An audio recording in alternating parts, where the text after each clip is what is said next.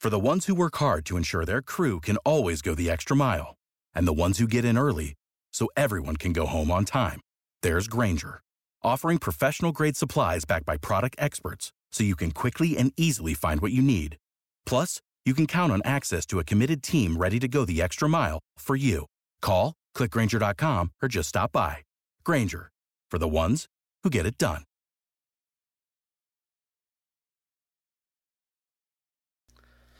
All right, welcome to another episode of Porch Talk. This is your host, Alan. Today I'm burning the phone lines down to talk to Will Johnson. Will, how you doing, man? I'm really good. Thank you. And so, man, just to start this thing off, just a little bit about where you're from and just how you got into music and what it was like growing up in that area. Oh, goodness. I'm from a little town called Kennett, Missouri, down in the southeastern corner, north of Memphis, about an hour and a half or so. And I grew up in a family of music lovers. I had a couple of older stepbrothers when I was, 5, 6, 7 years old that were always spinning records in the living room and kind of teaching me about how to use the record player, but also telling me all about, Kiss and Lynyrd Skynyrd and Pink Floyd and stuff like that. And that was all real fascinating stuff to me. Mm-hmm. But then I'd go over to my grandparents' house and they were listening to Porter Wagner or Johnny Cash, and then Mom was listening to, Al Green or something like that. So I managed to have all these different kinds of music coming from pretty close sources. Yeah, it's pretty broad, too. My mom bought me a drum set when I was probably 9 years old, I guess, and that just became my obsession. I just wanted to learn records from beginning to end, so I just put them on and put the headphones on and play along and figure out music that way, just by ear. I wasn't necessarily technically trained. I took some piano lessons, but otherwise everything else was pretty well just self-taught and a product of being, bored in a small town. Yeah. And so anyway, we moved to Texas when I was 11 or 12, and at that point I kind of continued on with drums and got into the marching band in high school and started just kicking around playing in rock bands in high school. And we were about an hour north of Austin, which of course, is a big music town, and you find all ages shows and good record stores here. So that was it, those were my adolescent years, and I'd come down here and see shows whenever I could. And I wound up going up to Denton, Texas, and just forming bands and kicking around in bands for many years around North Texas, and then finally moved down here to Austin in 2002. So I've bounced around a little bit, but the music thing has always been at the forefront of my life as far as memory serves me. Gotcha. Let's talk about your bands and music projects over the years. Was Centromatic the first one that you had that really took off? There was a band called Funland that preceded Centromatic that existed from 1991 until 1996. And we toured around a lot. We did a lot of U.S. touring, and we actually signed a record deal with Arista Records, I want to say in 93. I played drums for Funland. I wasn't singing or playing guitar or anything in it, but it was my first kind of introduction to being in a real band that loaded up the van and went out and got after it for a while. Yeah. And it was my first real introduction to touring. And then once that started to kind of fade out, I started Centromatic, which began as a recording project. I didn't really have any members of the band or anything. I just made recordings around the house and sold cassettes for $5 a piece around town. And then I started playing shows solo under the name Centromatic for about a year. And then finally in 1997, we rounded out the lineup and became a full-fledged band. And we kept that same lineup from 1997 until 2014 when we broke out. And we managed to put out, I don't know, not including South San Gabriel stuff, I guess we put out 11 or 12 albums. Wow. When did you make the transition over to start playing guitar and other instruments? Oh, goodness. I want to say I started playing guitar. Drums was first, for sure, and piano. But then I started messing around with guitar when I was maybe 16 or 17, just as a result of my bedroom in high school. My room at the time was also our band's rehearsal space. So everybody would just leave their instruments there, and come back a few days later for the next rehearsal, unless, of course, we had a show. And so with all those instruments just kind of lying around, of course, you start picking them up and start fiddling around with them. And I think I had like a Roy Clark Big Note songbook or something like that, or a Mel Bay book. And started teaching myself chords, and then eventually started teaching myself how to play. Again, like the drum thing, I would just teach myself how to play records from beginning to end. Mm-hmm. And I would realize, like, all my favorite bands at the time played folk chords. It's just that they played them with distortion pedals, you know? And, yeah. And so it sounded a little different to me. It didn't sound like cowboy chords necessarily. But when I would learn, say, when I would try to learn a Husker Du record or an old Soul Asylum record, I'd realize, like, man, these are just G and C and D and A chords that just distorted. And I'd realize that they were folk songs, essentially, just performed in a different kind of way. And that opened up a whole new window to learning the guitar and just learning another instrument other than drums. And so I did that for a long time. And then finally, I want to say when I was about 24 years old, I finally started writing my own songs. I got you. And, man, I've caught quite a few of the house shows at the Sunstroke House, and I'd never seen anyone just sit down in the chair and was just, you look so relaxed. Like, usually, you know, you're hunched up over the guitar, but you were just laid back in the chair, and it was so natural. I think those shows are, I'm more comfortable playing them now. I've probably played about 400 of them by this point. But those shows are comforting to me because they peel things back in a real cool way, a way that's appealing to me. And it's a little bit, you know, it looks like it could be nerve-wracking, or it seems like it could be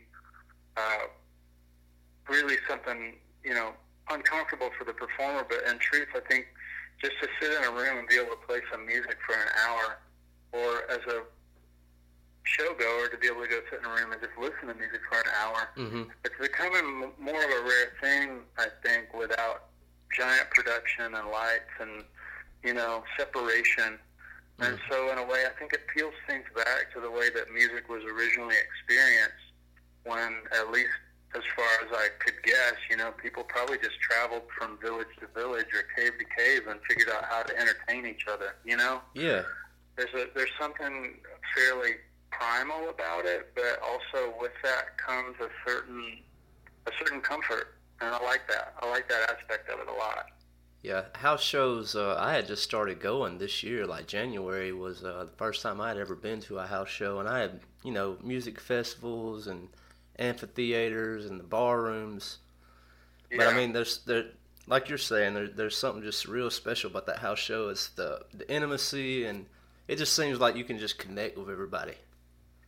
I think so. I think I've said this a lot, but I do think, I mean, after nine years of doing these kinds of tours, I've found that kind of atmosphere tends to encourage conversation, and it encourages friendships.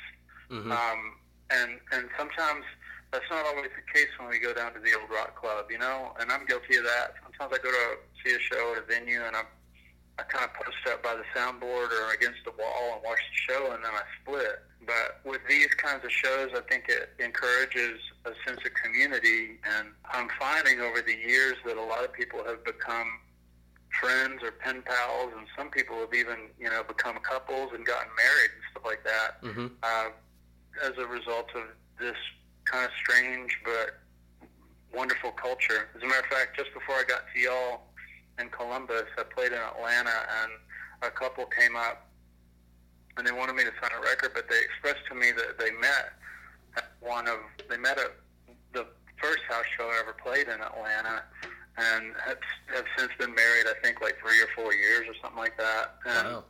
I don't know. It's not to say it doesn't happen at the venue shows too, but it's just, I don't know, there's a sense of community about it that I think is really, that's hard to ignore. Yeah. Man, I'm lucky just to be in Columbus, because from what I hear, man, there's just something special about the Sunstroke House. Without a doubt, man. That's one of my favorite ones that I've ever played. And over all these years, I've definitely had a lot of repeat visits to places. But to get to come to a town, you know, anytime you get to experience a new town, it's exciting just to see what it's all about. But also, on top of that, to have a venue that is so cared for and nurtured and well put together and well run like Sunstroke House, that just makes it all the better. That just kind of sends it over the top. Mm-hmm. Yes, sir. Since Centromatic and just stepping off, I guess, just to doing just Will Johnson by himself, even though I guess that's kind of how you said Centromatic started. What was that transition? There was projects in between there, right? Yeah, there have been a number of projects in between there. Like with Centromatic, I want to say in about 2000, we formed a side project called South San Gabriel, and that developed as a result of I always joke that we had set list arguments, and that's not to say that we really had arguments, but we just had different ways that we wanted to perform the show from time to time. And there'd be times where, you know, maybe Matt wanted to do more of a rock show, and I wanted to do way more of an ambient, sort of mellow show. And we figured instead of arguing about it, we should just form a different project that fulfills that more atmospheric kind of music, and also offers us a chance to invite other musicians into the fold to be a part of it. So with that, South San Gabriel started to fulfill that role. So we put out 4 or 5 records under that moniker and toured separately under that moniker in Europe most of the time. But that became a whole separate band for us. And we still do shows to this day, actually. That band never really broke up. So whenever we can, we'll try to get back together and do a run of dates. But there have been other things, too. There's been a record that I made with a wonderful songwriter named Jason Molina. He's no longer with us, but we had kind of a mutual admiration for one another, 12 years ago, and decided to make a record together. And then, of course, Marie Lepanto with my friend Pete, and Monsters of Folk, and a thing called New Multitudes, which was a Woody Guthrie Archives project with Jay Farrar and Anders Parker and Jim James. Yeah. And then a few other things as well. A band called Overseas with David Bazan from Pedro the Lion. So I don't know. It's just one of those things where I got a lot of really amazingly talented friends that I love to hang with, and they're always down for the collaboration or for getting together and making a noise. Yeah. And so if time allows, we try to do that. How'd you meet Jim James? Oh, goodness. Our bands played together on, I think, the first My Morning Jacket tour that they ever did of the States back in, it was one of the first ones. It may not have been the first, but it was the first time they'd ever come to Texas. And South San Gabriel opened a show or two for them in October of 2001. And we were just fast friends. We stayed in touch ever since, and then made it a point to play shows together again, as time went on. And then the Jacket invited us over to Europe to open their whole 2003 tour. And we've just been close friends ever since then, really. Man, first time I heard Wordless Chorus, I was hooked. Jim James, he's something else. Yeah, without a doubt. I mean, that's one of my favorite bands in human history, and I'm taken aback by it every once in a while, because sometimes we just get so involved in talking about friend stuff or talking about life stuff that I neglect to express how much I've truly loved that band for almost a quarter of a century now. Mm-hmm. But at the same time, life just goes like that, and so he was kind enough to ask me along to do the Monsters of Folk stuff, and then he asked me along to do the Woody Guthrie project. So I don't know. It just seems like whenever we get a chance to work on something together, we try to make time for it. I got you. And so after you left Columbus, you had Water Valley, and that was the close for the house show tour here, right? That's right. And Water Valley was the final stop on that particular tour. And then you have a new tour coming up, right? I have another one coming up in September, but nothing significant at all until September on the touring front. I'm working on a lot of paintings right now, just filling commission orders, and I'm slowly building an art show for the fall.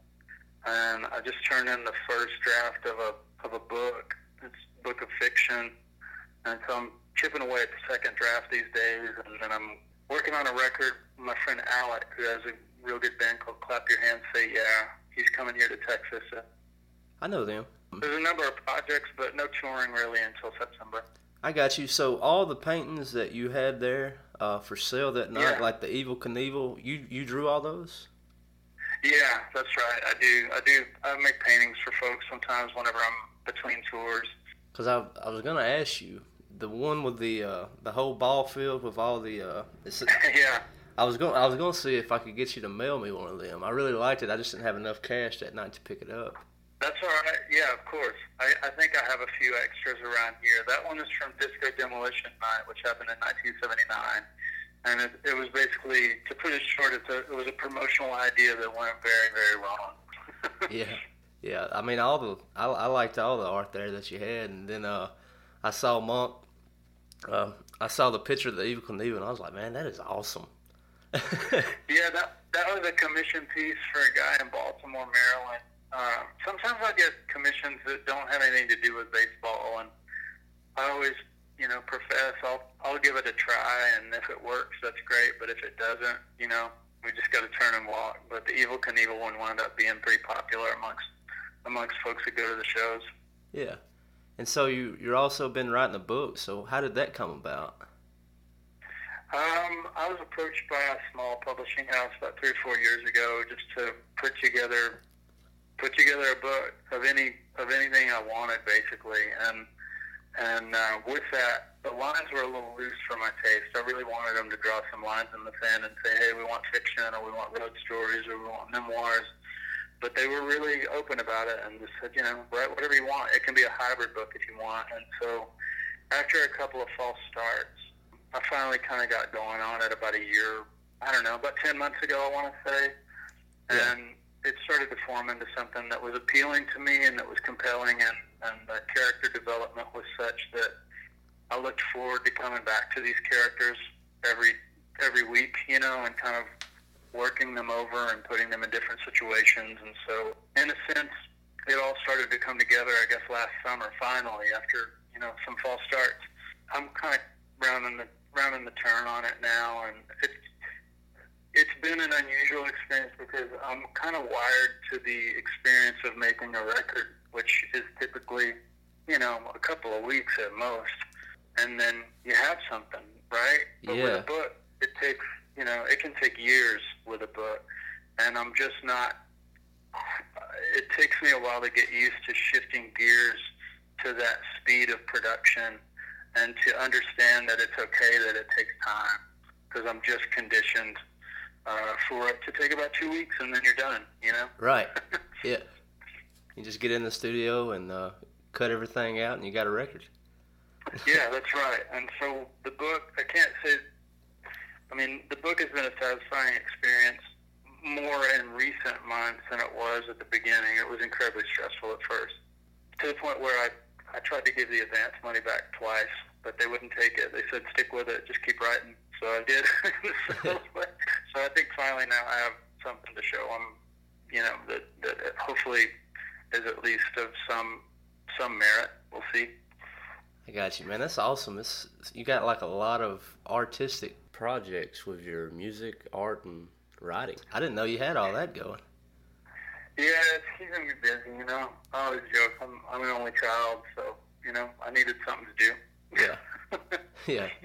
And so, like, as you were coming up, you were drawing, and I guess a lot of times with writing songs, with some of the songs I've written, for sure. It comes from journals. I came up, I made a lot of art as a kid. I didn't really start taking the painting thing very seriously until maybe 10 years ago.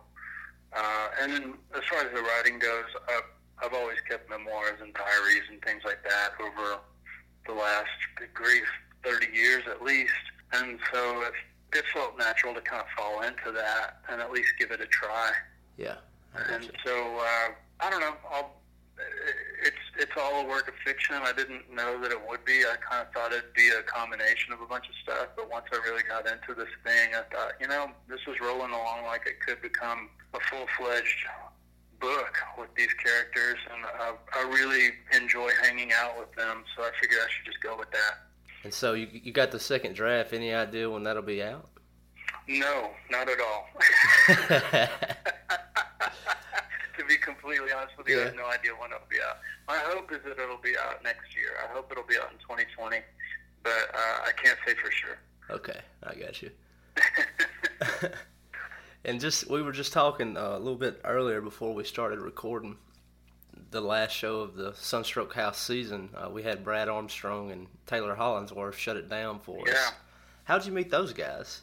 Well, I'm only Instagram friends with Brad, and I only know of Taylor. I guess I met Taylor one time years ago, and Taylor plays with my friend Connor from Bright Eyes from time to time. So the mutual friendship thing runs pretty thick, I think, between the Bright Eyes camp and, of course, Brad with Azure Raid camp and all that. But really, it's just kind of, admiration from afar, really. I just like them both as songwriters and as musicians. Mm-hmm. Yeah, I was excited when I saw that they were coming. It was a good closeout. Yeah. We had I bet. it was you and then them. Those were the last two shows. It was a good way to close out. Man, I'm glad I got to stop in there. I was really glad to see that came out, because the more I researched Sunstroke, the more I realized that looks like a special place to stop, and the closer the date got, the more I truly looked forward to coming in. Yeah, it's been transformative. It has been, because I was so ignorant to house shows. I didn't even know it was a thing. Yeah. Well, it's funny because it's not the kind of thing that is always readily evident to you. That's part of the point almost, is that you don't see articles in papers or hear ads on the radio about these shows. You kind of have to know about them. Mm-hmm. But in a way, I think that's what makes them even more special. Each one's kind of its own snowflake in its strange way. And part of the thing that makes it so exciting is that it is one of those things you really have to try to find out about, because they're not advertised, to kind of protect the privacy of the folks hosting them. Absolutely. It was super cool hanging in town, though. I only had Water Valley the next day, and it happened to be a really beautiful Saturday morning, so I went on back into town and took a walk and got a coffee. And man, that coffee place that serves the sweet potato muffins, man, those sweet potato muffins are unbelievable. They're just debilitatingly good. And then I went over to Tennessee Williams' house, of course, and wound up speaking with the lady there that runs the place. And it wound up being just a great visit to Columbus. Yeah. Well, that's great, man. A lot of times Columbus has its reputation, and it's good to hear people from out of town come in and have a good experience. Man, I had a great experience there. I loved it. I can't wait to get back one day. Yeah, I live right outside of Columbus. I work in Columbus, and so I drive in every day, and it's funny to me to hear people from my hometown talk about Columbus. They hate going to it. They don't like being in Columbus. And I was like, I love it. I think it's a cool place. It's super gorgeous, man. And access to other cities is pretty easy. It's kind of in the middle of everything. Yeah. I don't know. I found it really appealing. It reminded me of some of my favorite towns that I've popped into over the years throughout the U.S. It reminded me a little bit of a town I used to live in, not so far from Austin, called Bastrop. Okay. About 40 minutes southeast. So it had a little bit of that downtown kind of charm to it that I was really taken with. Mm-hmm. Yes, and it's kind of a small downtown. It don't take a whole lot of time to get the feel for it. No, but it was a great walk, man. It was a really good Saturday morning. I was grateful for it. Yeah. And just where we at in Columbus, I mean, we are all up in, the blues. And yeah, of course. Of course. And I had not spent a ton of time in that side of the state. Honestly, I've always been in, Oxford or Water Valley or Jackson, and more west side, Clarksdale, kind of over there. And I think the first time I really went out there and kind of chased ghosts, so to speak, just to go do the informal blues tour was maybe 20 years ago. But it never carried me over to Columbus, so it was nice to finally be over on the eastern side of the state and do some exploring over there. Mm-hmm. Yeah, man. There's a documentary. It's called "You See Me Laughing." And yeah, it's about. I know that. Yes. Yeah, I've seen that. I have that around here somewhere. Yeah, it's about records, Fat Possum, and finding these old blue cats just all over Mississippi. And I was like, I did not know all this. I didn't. Once again, I was blown away by just the blues was right here. It makes sense that these guys were here. You're surrounded by as much good history as anyone, just as far as music and literature goes. I mean, I was telling my friend Anthony about that, I guess, when we were riding home from the Water Valley show, but it's not an accident, that's not just a fluke. I mean, there's a reason there's a reason it all came out of there, and it's a mix of cultures and backgrounds and experience, and the magic of the storytelling is unlike any other, you know, and so it's something to really be proud of, and it's something to soak up every time you step out the door there. It's really an amazing thing. Yeah, especially just writing and playing what little bit I get to do, and yeah, so, just like you said, just to soak it up. It's an inspiring place to be. It definitely, like, it's not an accident that when I come home from Mississippi or toured through or anything like that, like, certain gears start turning again, you know, certain writing gears, and it may not be songs, it may be stories, may be paintings, it doesn't matter, but just it's kind of starts the gears grinding again, and it's an inspiring place to be without a doubt. When you're not playing music or drawing or writing, what else do you enjoy? Oh goodness, there's not much time for anything else. Sounds like you're pretty wrapped up. Helping out with family stuff, either doing laundry or driving the kids around or getting groceries or whatever. But I don't know. I do a lot of running for sure. I'm kind of a running nerd, so if I get time, I'll go out and log some miles, and that's kind of my therapy session, I guess, so to speak. Everybody's got their different ways and their different methods and forms of therapy, but I think running is mine, and it has been since I was a kid. So whenever a window opens up, I'm usually doing that. I got you. All right, man, we can go ahead and wrap it up. Absolutely, man. Well, this has been really nice talking to you. Thank you very much for including me, and thanks for making the time. Yeah, Will. I had I don't know if you can or if you're interested or if the label would let you, but I would love to share one of your songs on the show if that's possible. Oh yeah. By all means, it's totally fine. All right, man. Well, Will, thank you so much for taking the time, man. Man, no problem. It's good talking with you, Alan. Thank you very much for taking the time as well. And hopefully I'll see you next visit out there. Yeah, man. Can't wait to see you again. Awesome, man. You take care. All right, man. All right, brother. All right, bye-bye. Bye. News and notes. As far as news goes, next couple episodes, probably next 3, Untapped and Vinyl. It's going to be good. We had a lot of great topics. A little bit of ska, a little bit of savior of rock and roll. Is this a real thing? Is it something that needed saving in the first place? Was it there at all? Or is it coming back? We're going to talk about it. Alright, we'll continue to encourage you to follow us on Facebook, Instagram, and Twitter. And thank you, Will, for making the time to have the phone interview here on Porch Talk. Bob Andrews from Undertow Records, thank you so much for sending the music file over. Guys, as far as notes go, this is Predator by Will Johnson. They come off of Terrace Nights, a good luck charm. Find him and other Undertow artists on Spotify or Pandora. Look them up. Check them out. Buy an album. Buy a painting. Support them. Getting out of here. Peace out. Here's Predators. Goodbye.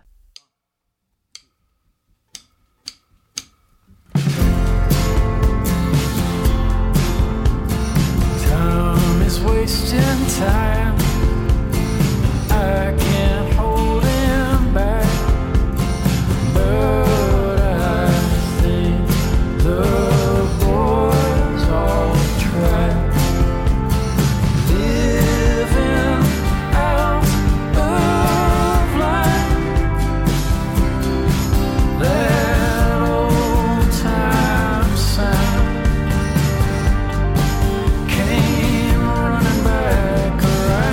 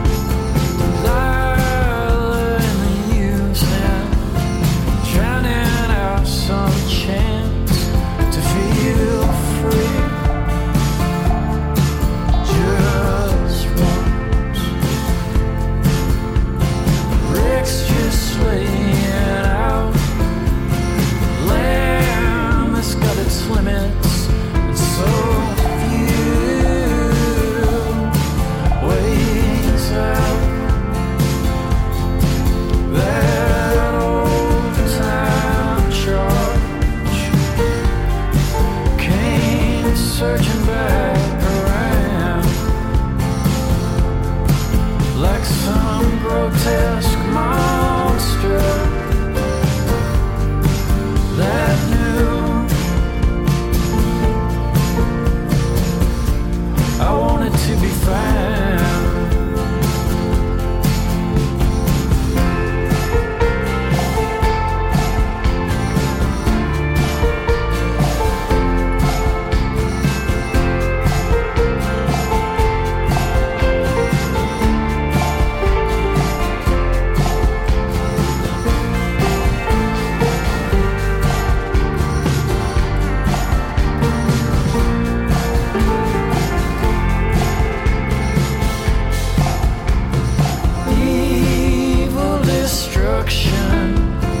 Finding my way clear, getting out of here.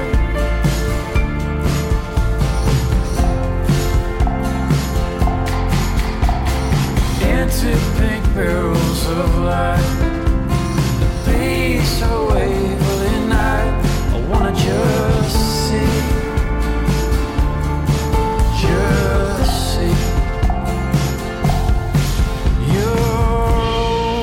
time voice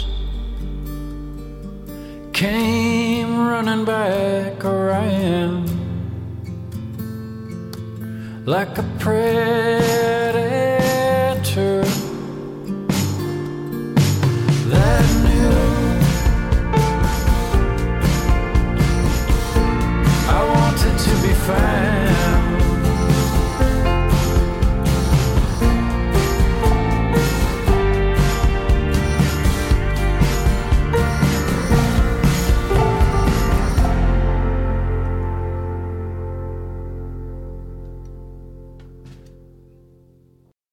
For the ones who work hard to ensure their crew can always go the extra mile, and the ones who get in early so everyone can go home on time, there's Grainger, offering professional-grade supplies backed by product experts so you can quickly and easily find what you need. Plus, you can count on access to a committed team ready to go the extra mile for you. Call, click Grainger.com, or just stop by. Grainger, for the ones who get it done.